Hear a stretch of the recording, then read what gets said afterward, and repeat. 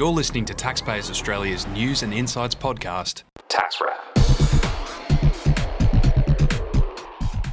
Hello listeners, welcome to a special episode of our Tax Wrap podcast. My name is Andy Nguyen and I'm pleased to introduce you Scott Lego, Principal Customer Education Consultant at the State Revenue Office of Victoria. G'day Scott. G'day Andy, thanks for having me.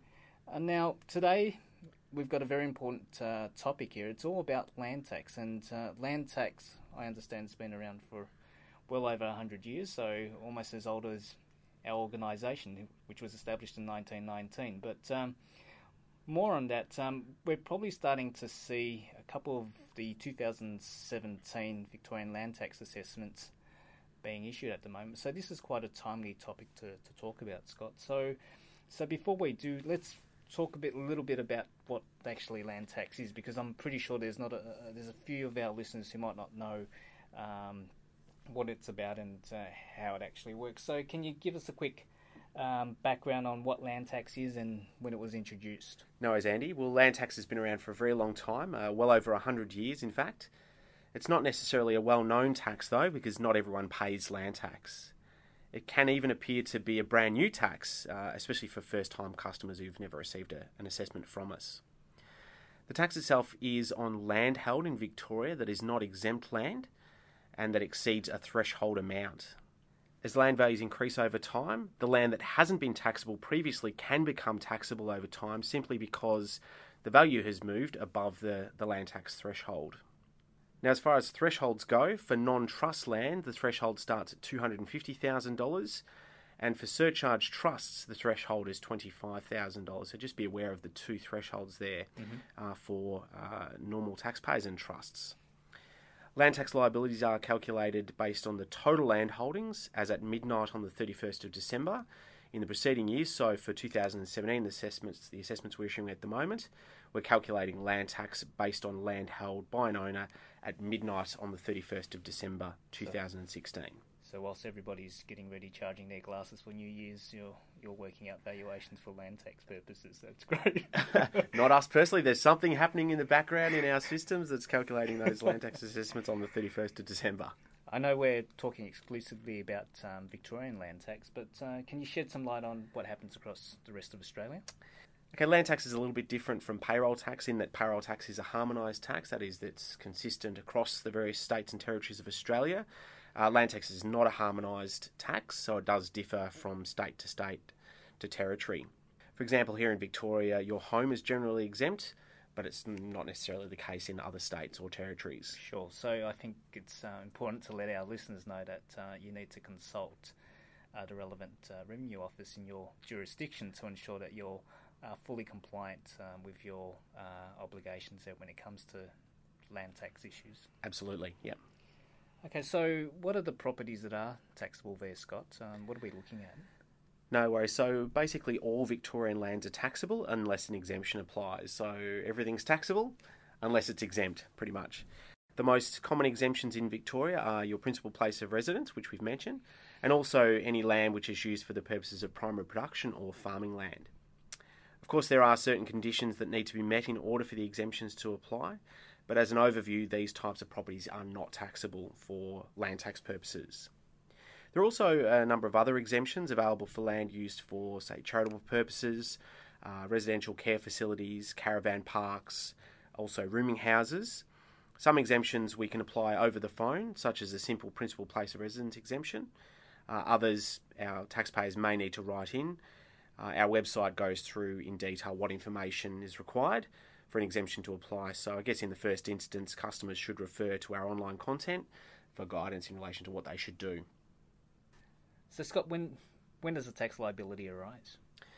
So a liability arises when the total value of all non-exempt land holdings exceed the threshold. That's when a land tax liability arises. It doesn't matter what is affixed to the land, whether it's rented or vacant. Land tax is calculated on the site value, not the capital improved value, and it's the aggregate of the taxable values of all of those land holdings as at that key determination date, which I mentioned earlier, at the 31st of December. The total taxable value will determine the appropriate rate of tax, which is applied according to the tax rate scales, which are shown on our website. I think one of the things you just mentioned there is that it's calculated on site value and not capital improved value, which is quite an important distinction there to note. Yep. So, Scott, a lot of times people are saying, well, how do you come up with these valuations? I don't think that's what my property is worth. So can you explain to listeners what the process is? Sure thing. So most of the land valuations are done by the councils in Victoria. There's 79 councils, and every 2 years a revaluation occurs where all of the properties within that council are revalued and signed off by the Valuer General of Victoria. The 2016-17 rates notice, which was issued in late 2016, contains the valuations that the SRO will use in the 2017 assessment year and the 2018 assessment year. So we use that valuation for 2 assessing years. Mm-hmm. Occasionally non-rateable properties require a valuation that is undertaken by the Valuer General, where a property hasn't got its own individual valuation due to, say, consolidation, subdivision. Then the SRO will apply a pro rata valuation to the property based on its area or unit entitlement until we get a value in from the council. Mm-hmm. Valuers will also at times issue a supplementary valuation, and this may or may not be applied to an assessment, and it will come down to when the valuer actually returned that value to the council and whether the land tax legislation allows it to be applied. So, Scott, what happens if there's some form of dispute with the valuation? What if I say, well, look, I don't think that's what my property is worth? Yeah, sure. I mean, if a taxpayer wants to dispute the valuation on the basis of the issue of a land tax assessment notice, they're certainly within their rights to do so. Objections in this case are lodged directly with the SRO, and then we just forward them on to the relevant rating authority, whether it's the council or the Valuer General, as we've mentioned, the 2 bodies that do the valuations. The objections have to be in writing, and they also have to have supporting documentation to support the objection reasoning. Most importantly, there is a specific time frame, a strict time frame in which the valuation objection has to be lodged. It's within 2 calendar months of receipt of the land tax assessment notice. So moving on, Scott, there's been some legislative changes recently, and one of those things is the absentee owner surcharge that was introduced back in 2016. Can you explain to listeners, and including myself, what this all means? It was, yeah. The absentee owner surcharge is an additional 1.5% surcharge for 2017, and that's on top of the land tax liabilities for owners who are absentee. What we mean by absentee, an absentee person is either an absentee individual, an absentee corporation, or the trustee of an absentee trust. For an individual to be absentee, they would not be an Australian citizen or permanent resident, or hold a special category New Zealand visa, does not ordinarily reside in Australia, and have been absent from Australia at midnight on the 31st of December in the prior year, or alternatively for more than 6 months in total during the prior year.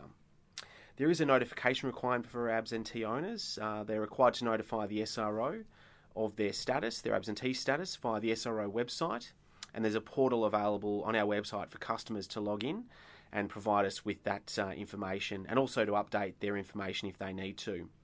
It is a one-off process, and for 2017 assessment, absentee owners need to notify us by the 15th of January 2017. So really the surcharge does apply to those who mainly live overseas and may not be living in the actual property. That's right, as long as they're not an Australian citizen or permanent resident of Australia. I mean, we can certainly have a situation where a person does live overseas, but if they are an Australian citizen or permanent resident, then the absentee owner surcharge wouldn't apply to that person. Thanks for clarifying that, Scott. Now, moving on, are there any compliance activities happening at the moment with the State Revenue Office, and what are some of the things that they're looking at in the land tax space? Yeah, I mean, our compliance division looks at a number of areas when it comes to land tax, including ensuring the primary production exemptions are valid, properties that are rented out and not being claimed as a principal place of residence, and also whether holiday homes are being claimed as an exempt principal place of residence when the main residence is actually situated somewhere else. For an exemption to apply, there does have to be a legitimate exempt activity being undertaken on the property. We do a lot of front-end compliance activities with customers as well, so that our customers and their representatives understand their obligations. If customers do notice, though, any errors or omissions on their assessments, they should get in contact with us and notify us by lodging an amendment request within 60 days. So, Scott, what are the penalties involved as well? Because I guess that would be a concern for those who have failed to do the right thing. Penalty tax can be imposed on tax defaults and notification defaults, and the starting point for the imposition of penalty tax is 25% of the unpaid tax. The Commissioner may then remit, increase or reduce the rate of penalty tax from 25%, and it really depends on the individual circumstances that are presented. Obviously, we want to avoid the application of penalties and interest wherever possible, and essentially just, our main focus really is on customers understanding their obligations in the first instance. Sure. So, Scott, thanks for that rundown. That's a really great rundown as to all the happenings with land tax and the obligations that people need to be aware of. So, where can I find some additional information there? Yeah, look, Andy, there's plenty of information available on our website. Actually, this year we've set up a specific land tax portal that's going to be particularly useful, we think, for our first-time taxpayers. So the address for that is sro.vic.gov.au/land tax. If a customer or a taxpayer does get an assessment in the mail and they have got any questions about it, that's certainly a first port of call as well. Also, we can complete a number of amendments over the phone, so give us a call as well on 132161. If there is an error or omission on your assessment, we may be able to process that over the phone, so give us a call. Sure, thanks for that, Scott. And as we noted a little bit earlier, our conversations today are really to do with land tax in Victoria. If you do have any sort of issues with land tax in your jurisdiction, please contact your local state revenue office. So thanks a lot for that, Scott. My pleasure. Thanks for having me. And thank you, listeners, for being in with our podcast today. It's really great to have Scott enlighten us on some of these issues. Tax and Super Australia are also pleased to announce that we will be working in tandem with the State Revenue Office on a forthcoming webinar, so keep an eye out on the website for that and also in your emails. On behalf of the team at Tax and Super Australia, we thank you for listening and we'll speak to you soon. See ya.